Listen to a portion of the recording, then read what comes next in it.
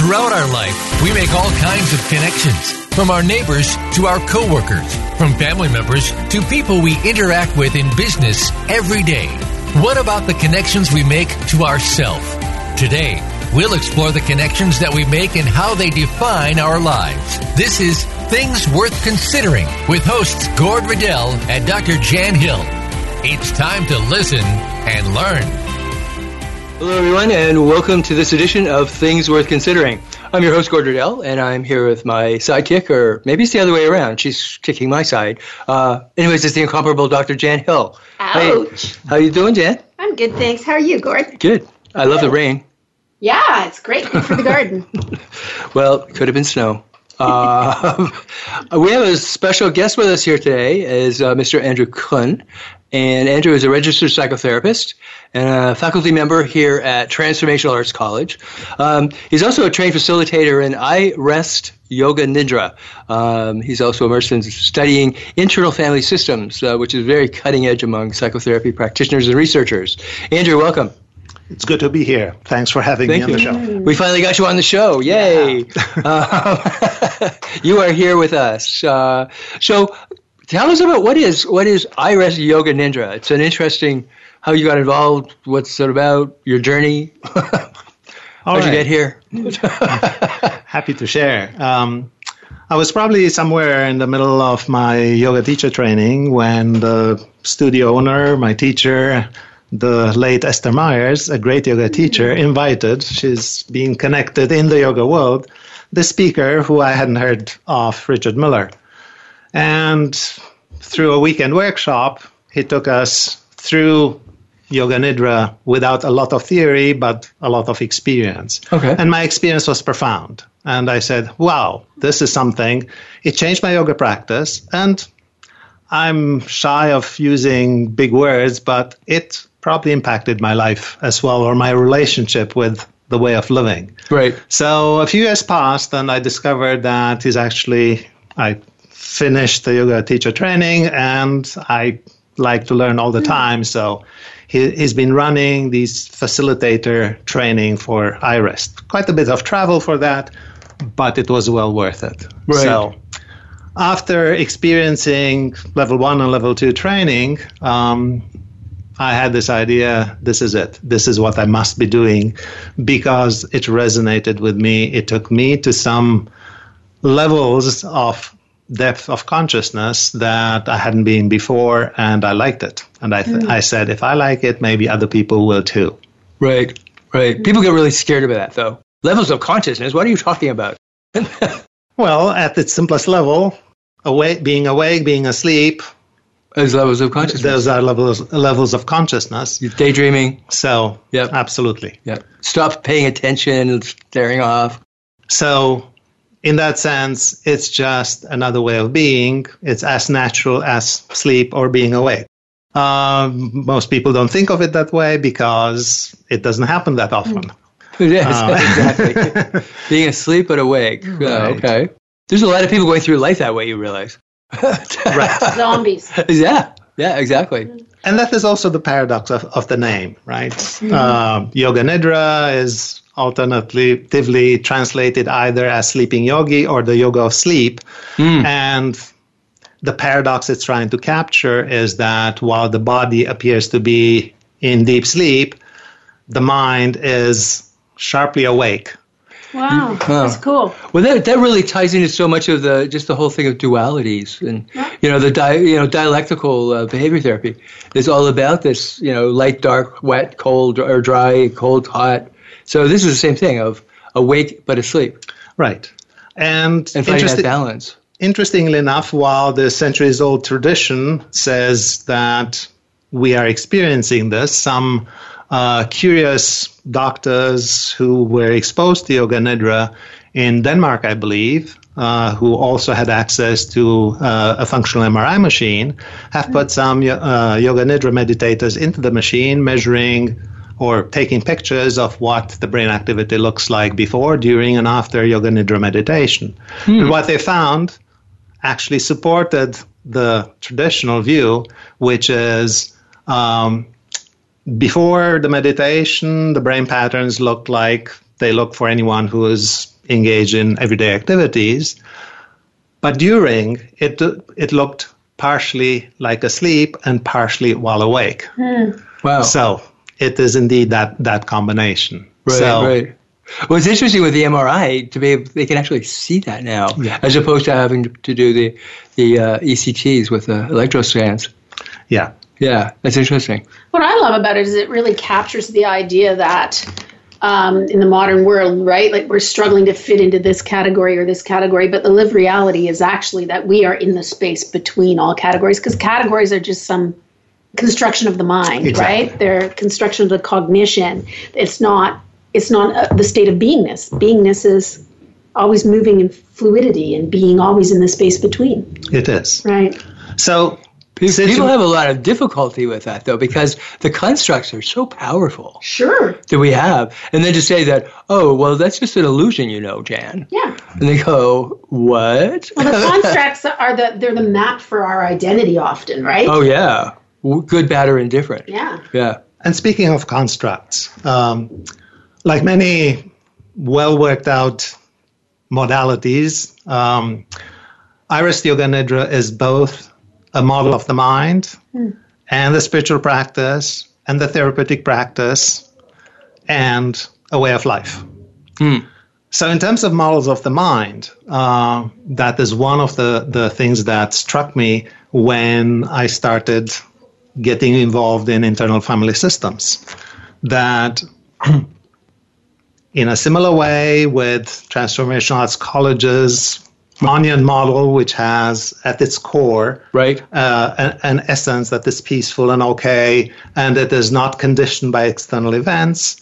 Similar way as Daniel Siegel, in his mind site, he presents there a model of the mind that he calls Wheel of Awareness, which at its hub has this very peaceful, kind, calm essence.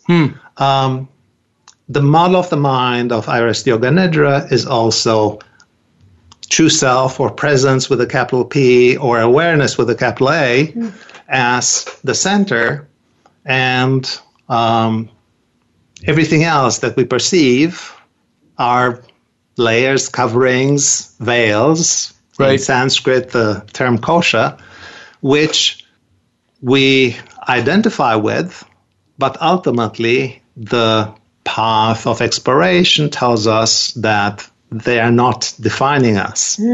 So it feels a little bit like existentialism to me.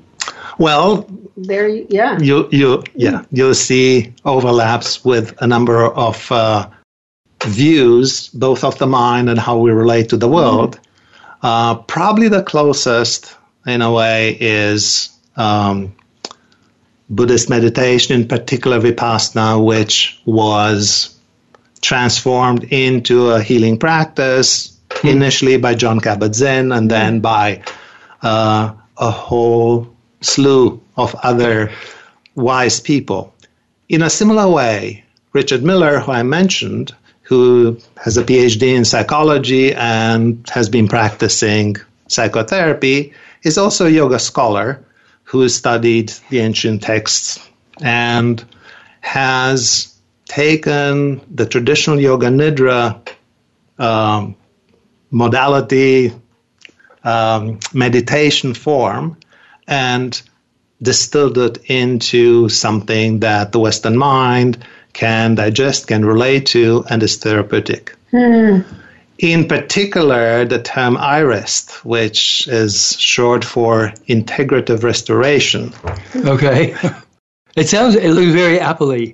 Yes. Like it's written with a lowercase I, but that's where it originates from. And the term was created in order to appeal to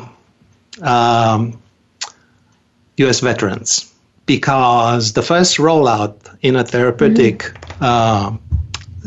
environment was with Veterans Administration hospitals using IREST with veterans from Afghanistan, from even Vietnam, Iraq, and the other hot areas. And they started with veterans who seemed not to respond well either to medication or traditional therapy, and they responded well to using iRest in addition. So, given that the Army and yoga may not have had a very close relationship traditionally, the group chose a neutral term, but eventually evolved into using both iRest and Yoga Nidra, honoring the tradition. Right. So PTSD kind of sort of came right to the top of the heap then, if we're dealing with military. Absolutely. Yeah, that's what I'm thinking too. Yeah, because PTSD is one of the most difficult areas to work with, therapeutically. So it's interesting then that's where they jumped in at. Because what about things like chronic depression or ongoing substance abuse? Yes. So they're all tied in. So often, even though it started as a formal process with Army or veterans, it's been rolled out to homeless people, to regular people, to women's shelters, to everywhere where there's a need, and we know that there's a lot of need out there. One of the reasons why the Institute, Integrative Restoration Institute, which governs the rollout and the evolution of iRest Yoga Nidra, insists on identifying it as iRest Yoga Nidra because it developed a protocol which was rolled out, which was tested, which was researched, and in order to have a solid evidence base, they needed a consistent protocol to go forward with. Right. So this protocol involves a few steps, and it's easy to see why it turned out to be therapeutic. And this is where I like to go back to the parallel between internal family systems and iRest Yoga Nidra, because internal family systems developed by Richard Schwartz started from just family therapy. Right. And empirically, Richard Schwartz saw that people were describing their internal life as part of me wanted to do this, but part of me was against it, and so on. And through the process, Richard heard, I should differentiate. I'll call Richard Schwartz Dick Schwartz and Richard Miller Richard. Two Richards. Okay. So Dick heard people describe something that didn't seem like a part. Parts evolved as response to circumstances, their behavior. But something was calm, powerful, authentically powerful, kind, compassionate within every person. And Dick Schwartz, called it self with a capital S. Right. And to me, it's indistinguishable from the true self or presence that is described at the core of the koshas, of the model of the mind used in iRest Yoga Nidra. So there's an overlap, if I'm understanding correctly, an overlap in the framework in family systems that actually describes the relationship of the self, like the core self, which peaceful and calm, to the environment around us, which might actually generate behaviors that lead to a certain amount of ambiguity in the social self, right? Where people find themselves behaving in ways that don't really correspond with what they would really like to be doing, how they would really like to be doing it. Exactly. Okay. And this also describes the therapeutic path or the modality. In iRest, it in a simple way involves three phases. One is a phase of awareness, of finding out what these koshas, layers, veils, coverings are. The other one is a process of disidentification. I'm not this, I'm not that. And the third is a process of integration. Right. Because ultimately that is the most significant step of healing, when I see all these parts and what they need, and I can integrate them, and like an orchestra, rather than sounding disharmonious, it is playing in harmony. Right. So when I hear that, it makes me think it's the process of, like, the therapeutic process of determining what is me and what is not me, in a way, and then deciding of the me part and the not me part, how it is you're going to bring those together or cast them aside, right? Especially with the side that you don't, that's not you, the not you part, right? Identifying what each part needs to heal, to integrate, to join the orchestra. That's beautiful. So I think I find it quite fascinating, actually, the whole IFS. But the integration part, anywhere in any form of therapy, is the part where almost everyone quits. It's like they sort of get the awareness, and it's kind of like, okay, that could be me. And then it's like, oh, look, what time it is. I have to leave. And they're gone. And often don't come back. Or years later, they'll come back and pick up where they left off. I mean, I know there's a point of readiness, but that integration phase, that action phase. But I think that's because a lot of times when people come to therapy, they come, like, they see it as sort of a problem-solving mechanism, right? Rather than sort of a really life-changing beingness swap out or switch up, or however you want to say it. Yeah. And it's like, I'm this, and now I have to suddenly become this. Again, it's another whole construct that's sitting out there, right? Yeah. It's like changes in sort of an integrated process. It's an either or. I either am this or I'm that. So, and I either have to take a break or I probably will get in trouble. On that note, we're going to cut out here for a couple minutes, and we will be right back with Things Worth Considering with Mr. Andrew Kuhn.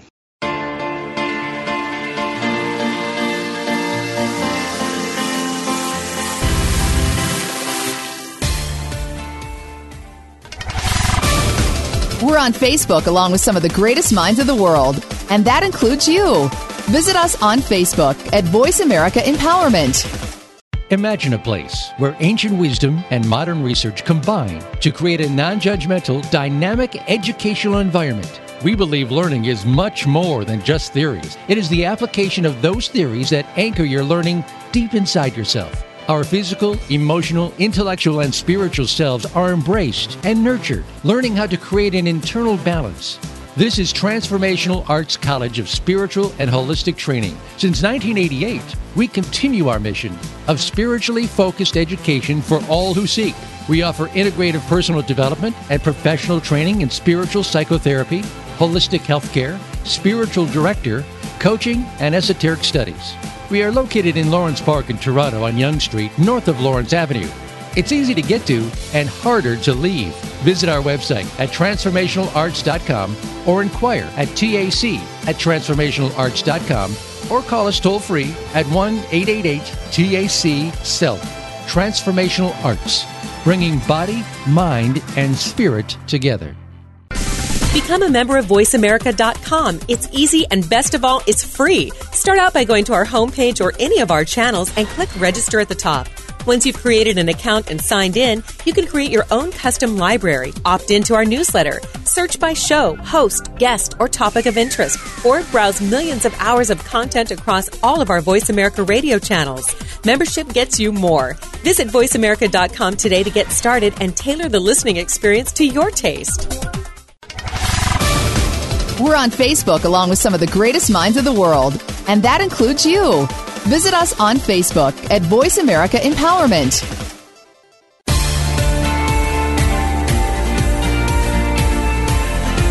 You are listening to Things Worth Considering with Gord Riddell and Dr. Jan Hill. We'd love to hear from you via email to info@spiritgrows.ca.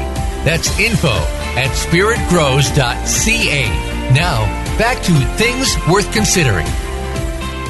Hi, welcome back to Things Worth Considering. I'm Gord. I'm here with Jan, and we're also here with Andrew Kuhn, and we're talking about iRest Yoga Nidra, and also internal family systems. We're talking about all kinds of stuff. So, Andrew, we talked about the theory. What do I do with this on a daily basis?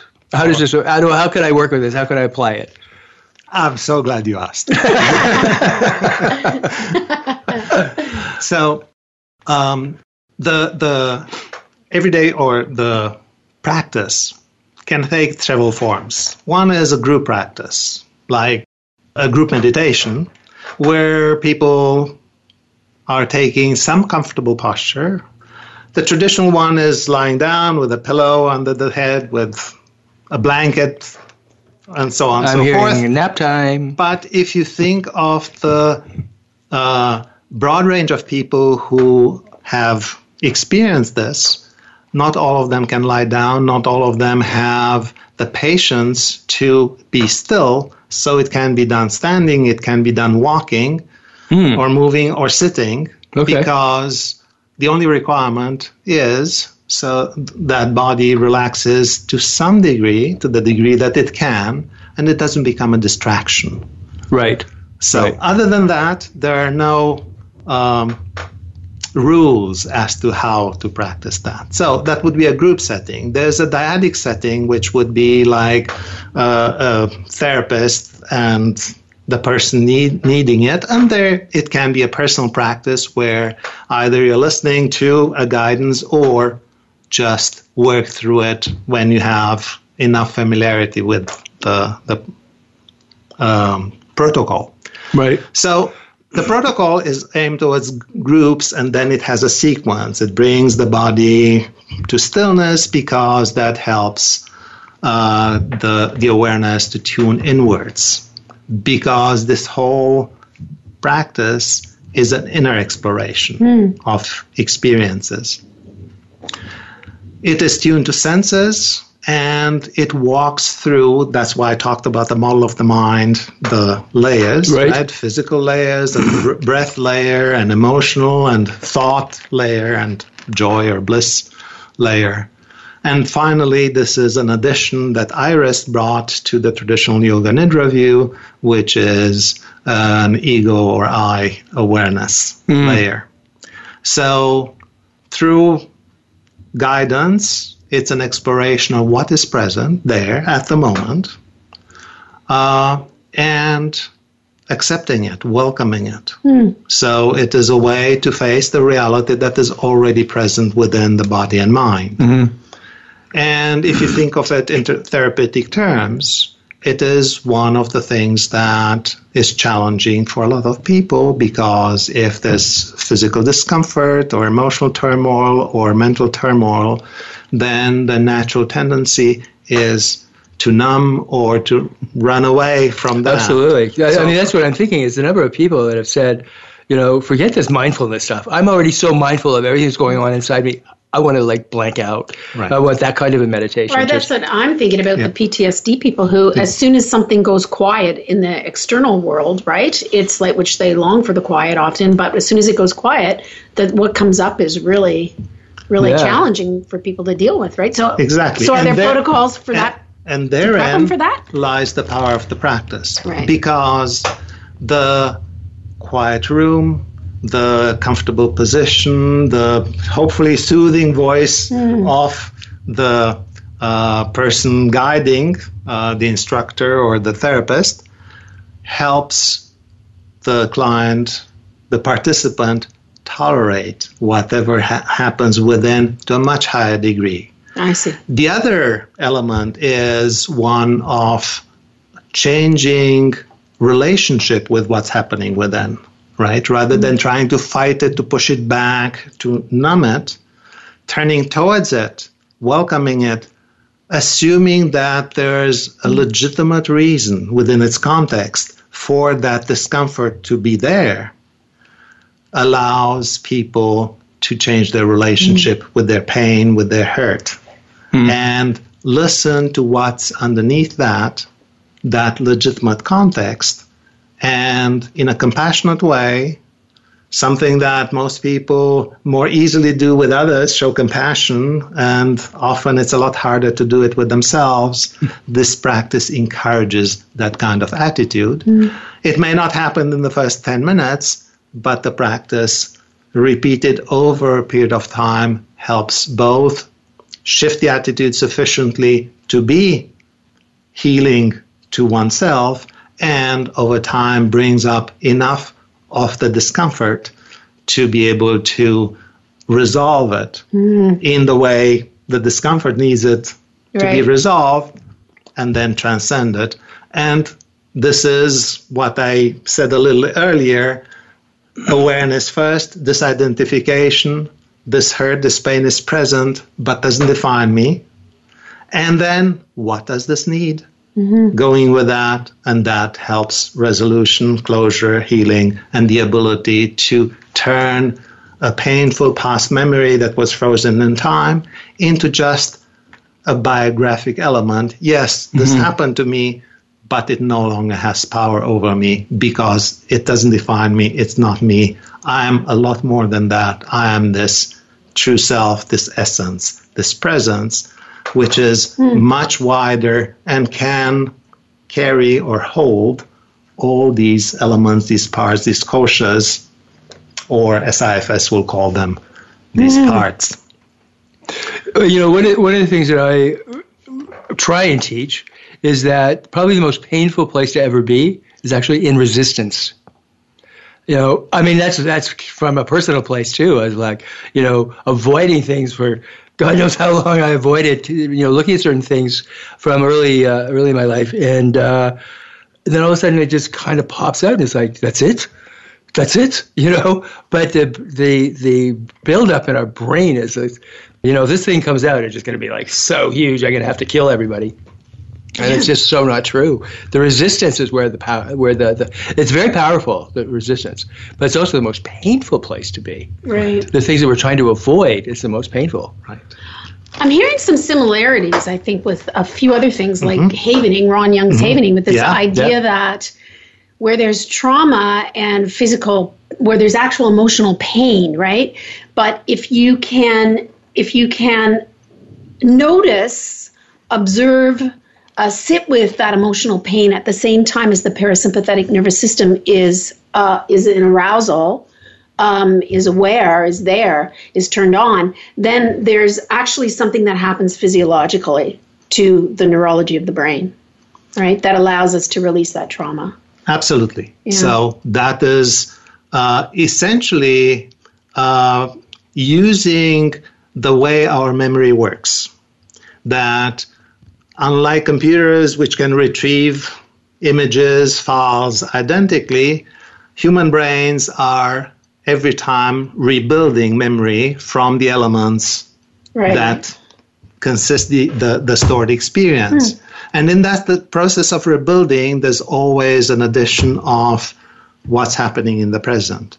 So if you can reconstruct that memory differently than usual, because usually it's causing anxiety, it's causing anger, it's causing a lot of things, and this process of retrieval just strengthens those elements. In these contemplative, meditative practices, the retrieval is done in a soothing, supportive, calm, grounded environment, and then the added element is that of groundedness. I have the power to deal with it. And all of a sudden, the mix of what is stored there shifts towards a more manageable, more positive experience. That's great. So it's like revisionist history. Exactly. That happens like in the narrative piece, right? But it has the neurological component. So it's George Orwell. Yeah, there we go, right? Yeah. Wow, I love that. Creatively rewriting history. But so cool. For a much better purpose. Yeah. I like that. I mean, so much of what's building up inside of us is like, I like what you just said is that, you know, the past connects right into now. It has to, because, you know, a lot of therapy is moving away from doing past stuff. Unless it's very, very relevant. Trauma is understood much better in terms of, I think, the direction that psychotherapy is going. But if we don't bring it into the now, because that's where all that angst, when I talk about, you know, the whole thing with resistance and so on, those are the feelings that this is breaking through. I'm angry about what I'm not able to do now. I'm not angry at where I was. I'm not angry at the resistance. I'm angry that the fact that those defenses are breaking down is kind of like bleeding through a little bit. So those feelings are existing today, right now, about my ability to withhold looking at this thing. At least that's my interpretation of it. Yeah. Makes sense. So when we talk about that, then we're really working just in what is that like to lose that control of all that, all that powerful work you've done just to hold this thing in place, right. And now it's sort of moving. It's kind of surfacing or bubbling or whatever. And what's it like to lose that control? And that brings you bang right into the now of the feelings, because you can't have feelings in the past because we're not there. It frees up a lot of energy that was invested in keeping the lid on the pressure cooker. Yes, yes. So far, the practice as I described it, it's hardly distinguishable from mindfulness practices. So let me highlight a few elements which are specific and different in I-Rest Yoga Nidra. Right. One of them is an explicit step in the protocol of connecting to what's called an inner resource, which I also like to call an inner sanctuary. Mm-hmm. So a phase of this guided meditation helps the person, the practitioner, build an inner image with full sensory, so not only visual, but kinesthetic and all the other senses, that feels safe. And that does a few things. One, it primes the parasympathetic nervous system, or the rest, restore, and recover part of the nervous system to come online, to do the things that it naturally knows how to do.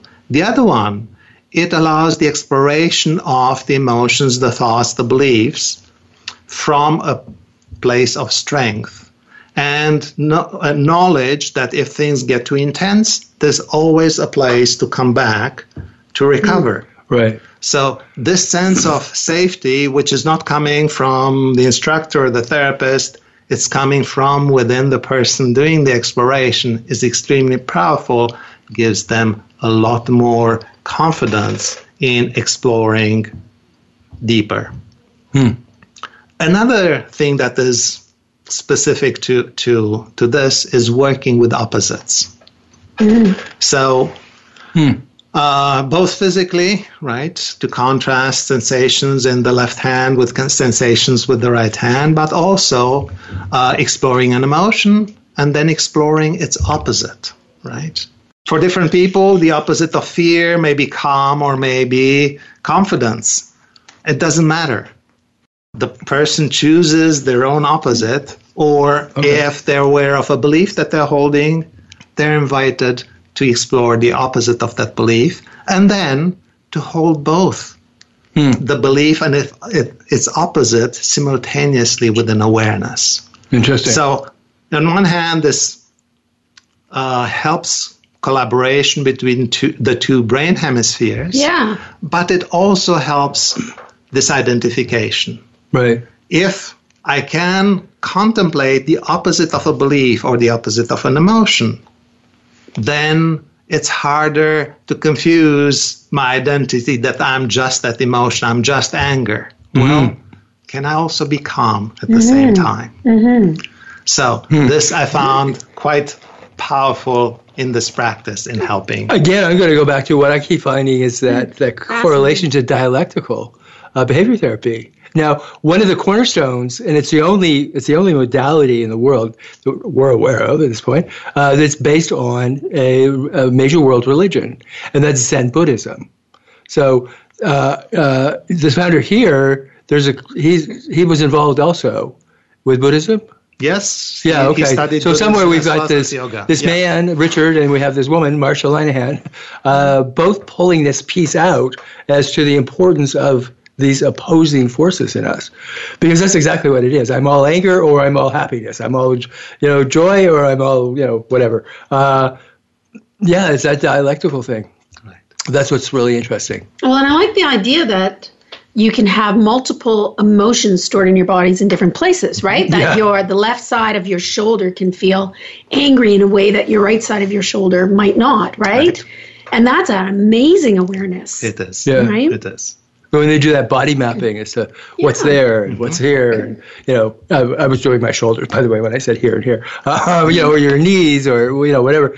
I always have found body mapping fascinating, and you can actually work from that map. So, guess what? It's that time. We have to take another break, and we'll be right back with things worth considering.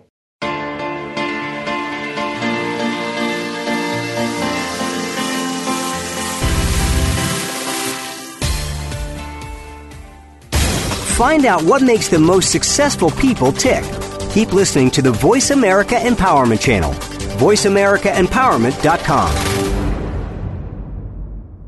Imagine a place where ancient wisdom and modern research combine to create a non-judgmental, dynamic educational environment. We believe learning is much more than just theories. It is the application of those theories that anchor your learning deep inside yourself. Our physical, emotional, intellectual, and spiritual selves are embraced and nurtured, learning how to create an internal balance. This is Transformational Arts College of Spiritual and Holistic Training. Since 1988, we continue our mission of spiritually focused education for all who seek. We offer integrative personal development and professional training in spiritual psychotherapy, holistic healthcare, spiritual director, coaching, and esoteric studies. We are located in Lawrence Park in Toronto on Yonge Street, north of Lawrence Avenue. It's easy to get to and harder to leave. Visit our website at transformationalarts.com or inquire at TAC@transformationalarts.com or call us toll-free at 1-888-TAC-SELF. Transformational Arts, bringing body, mind, and spirit together. Have you had a chance to check out Voice America's online magazine and blog? If you love our hosts and shows, check out articles that give an even deeper perspective, plus topics about health and fitness, movie reviews, philosophy, business tips and tactics, spirituality, positive thought, current events, and even more about your favorite hosts. It's just a click away at blog.voiceamerica.com. That's blog.voiceamerica.com. The Voice America Press Blog. All access, all the time. Find out what makes the most successful people tick. Keep listening to the Voice America Empowerment Channel. VoiceAmericaEmpowerment.com.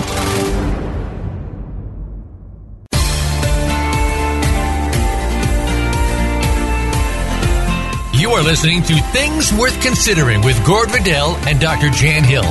We'd love to hear from you via email to info@spiritgrows.ca. That's info@spiritgrows.ca. Now, back to Things Worth Considering. Hi, welcome back to Things Worth Considering. I'm Gord Riddell. I'm here with Dr. Jan Hill and with Mr. Andrew Kun, and we are talking about I Rest Yoga Nidra. So, Andrew, we were talking about sort of as a personal practice. Where did we not pick up from? So, I remember a couple more things that distinguish the I Rest Yoga practice from many of the mindfulness practices, which, by the way, are fantastic, and I'm a great user, not only admirer, of mindfulness in general. Right. So this protocol also has the steps of, we'll call it affirmations, because that's what they're called in a number of other traditions. I Rest Yoga Nidra calls them an intent for the practice and a heartfelt desire for a direction that you want to move your life into.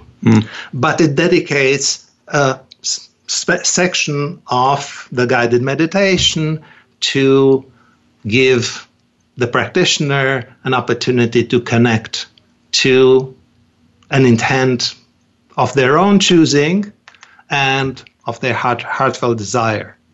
And given that these deeply meditative states tend to lower our intellectual defenses, we tend to be a lot more receptive to affirmations, to statements. But rather than in hypnosis, where we would be receptive to the hypnotherapist's suggestions, here we do, if you want, self-hypnosis, but really it's just making the affirmations in a deeper level of consciousness and therefore increasing their potential to change our beliefs, our relationship with ourselves. Right. So this set of steps in the protocol work well in a group.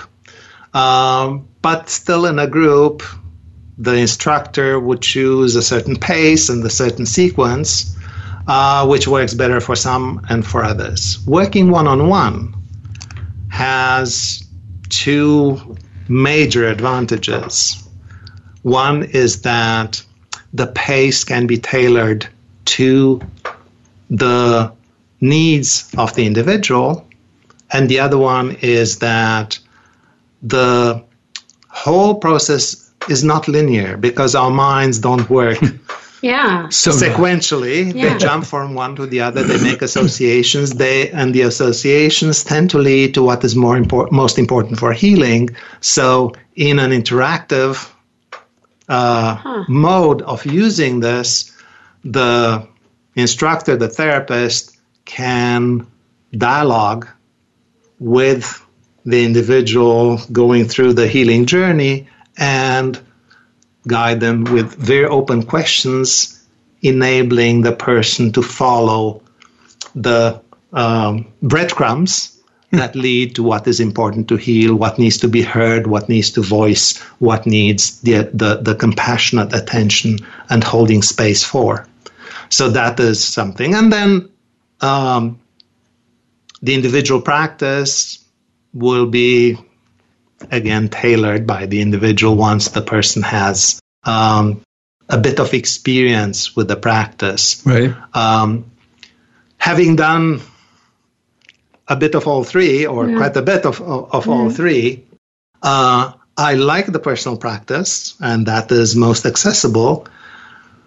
But the guided practice is more relaxing because I don't have to think what's next. I don't have to watch my own mind. Do you have to lie down a lot?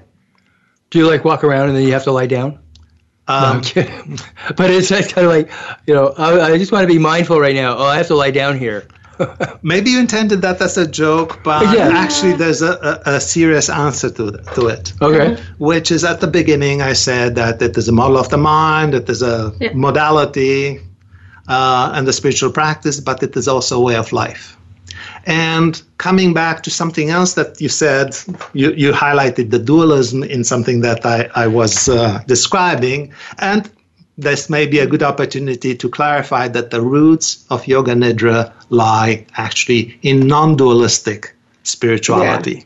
Yeah. Okay. So just saying, dude. Just saying. There's a lot of duality going on here. Just to clarify, I'm getting a second story what's now. hiding behind the terms. Yeah. Yeah. Dualistic spiritual traditions say that we're here on this earth, and if we do the right things, then we get to a higher plane. Some traditions call it heaven. Some call it union with the deity or with the divine. And then the non-dualistic traditions said, wait a minute, if this divine transcendent realm is everywhere, then it's within you and I. Mm-hmm. So you don't have to do anything. You don't have to go anywhere. You are it, and you've always been it. And the only thing that's required is to acknowledge it, to accept it. So the spiritual side of the spiritual roots of Iris Yoga Nidra are in non-dualistic tradition. Right. And that is where the idea of this powerful self is. It doesn't have to be called divine. It's just something that IFS, for example, characterizes through the 8 C words, right? Calm, compassion, curiosity, and so on. Right. Which says that this exists within each of us. And it comes out whenever it is allowed to come out. And if you're more aware that that is you, then it's easier for you, for all of us, to express it. So this connects to internal family systems, which created an organization, again, governing the modality and its evolution of internal family systems, and it's called self-leadership. Okay. From the idea of this self, which is grounded, balanced, and okay. Mm-hmm. And if you think of it in a small scale, this is closing the circle for how Dick Schwartz came up with internal family systems, looking at family therapy, where once you understand the dynamics, what each family member needs, you can create a harmonious environment where people get along. Right. Ideally. So, well, assuming that the family therapy achieved its purpose. Exactly. So he has an initiative, or the organization, Dick Schwartz's organization of self-leadership, has a number of initiatives to bring this out into the corporate world, into society, into communities, where the same thing, if the leader exhibits the characteristics of compassion, calm, curiosity, understanding, kindness, and get it that these are not C, we're starting with the letter C, but they're still in the same family, then they would have the ability to pull together the self of each individual. Mm-hmm. Communities would work a lot more smoothly together, and we would spend a lot of energy fighting each other and probably resolving a number of the problems that we are facing in a much smoother way. It's staggering how much energy is spent opposing people than working with people. Yeah. From our it seems our political system through our judicial systems, everything is based upon that antagonistic, is that you have a problem with me. We're not going to get someone and work it out. I'm going to take you to court, and we're going to be antagonistically at odds with one another until you pay me enough money. Basically, but it's all about power. And it's because we are not taught to own our own power in any way, shape, or form. We're shamed into being powerless, and when we do try to exert any part of this internal family that has some sort of power, we're just shamed. And it's just that scurrying off by all the other ones that are like, she yelled at me. That's just my take on it, very simplistic, but I think that's what's going on here. Right. Is our loss of power. Which gives us an opportunity. I mean, Darwinism got us where we are. Right. But on the Galapagos? One can argue that we are exercising a lot more choice than other we have the opportunity to exercise much more choice, because most people are, what do you think I should do? They're not making the choice. We have the option to exercise a lot more conscious choice. We do. And a system like this, which emphasizes that at the core we are already okay, brings a different perspective on how we exercise choice. We can exercise choice for the common good that also benefits each member of the group. Exactly. But there's so much, we say group, but there's so much individual, in the middle of that group, It's like people who join boards of directors for for diseases, the churches, the synagogues, whatever, and people go in because they really believe in what it's about and end up going to a place of power. Nobody else knows what's going on here. And of course, the closer you get to your own environment, I'm thinking politically, sitting on a condo board versus running for parliament is a very different thing. And it's much nastier in that condo building, because it's just closer to home. So turning into the language of IFS, it's important to recognize that what we see as bad in people are just parts acting out their pain, their needs, in ways that may be not very skillful. So one of the great opportunities for us as healers, as therapists, is to help as many people as we can heal their pain, to allow their parts to work harmoniously within, and then the individual can work a lot more harmoniously in the community, in their families. So this is... Yeah. Yeah, well, it keeps coming back to it. It all starts with excitement. ourselves, doesn't it? Mm-hmm. You know, we're all looking out there, but it's from in here. I just wanted to jump in on this study, you know, the National Institutes of Health sponsored with the Saybrook Institute in San Francisco.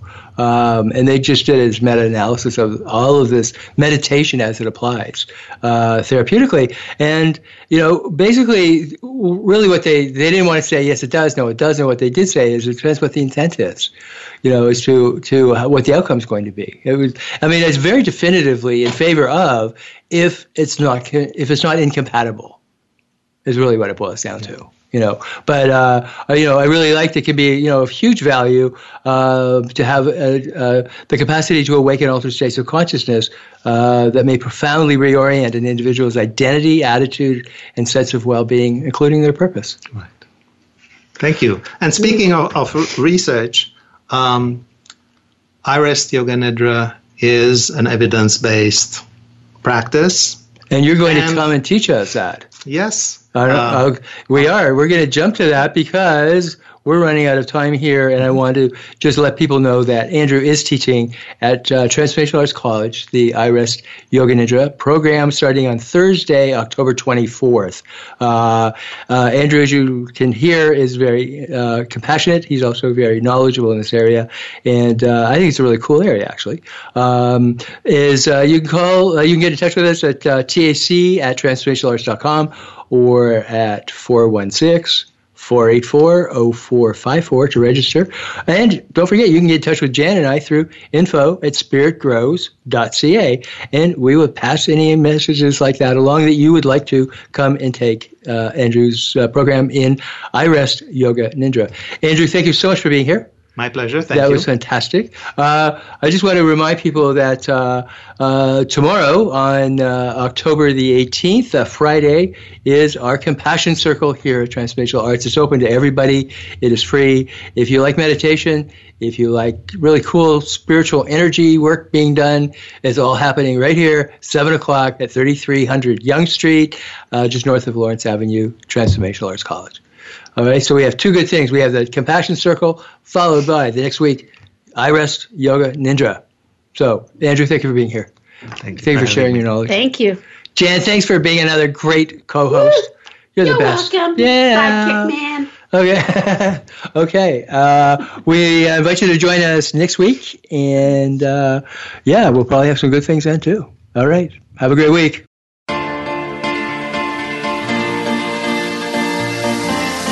Thank you for tuning into Things Worth Considering. Please join your hosts, Dr. Jan Hill and Gord Riddell, for another edition next Thursday at 5 p.m. Pacific Time and 8 p.m. Eastern Time on the Voice America Empowerment Channel. This week, think about the connections in your life and how they define who you are.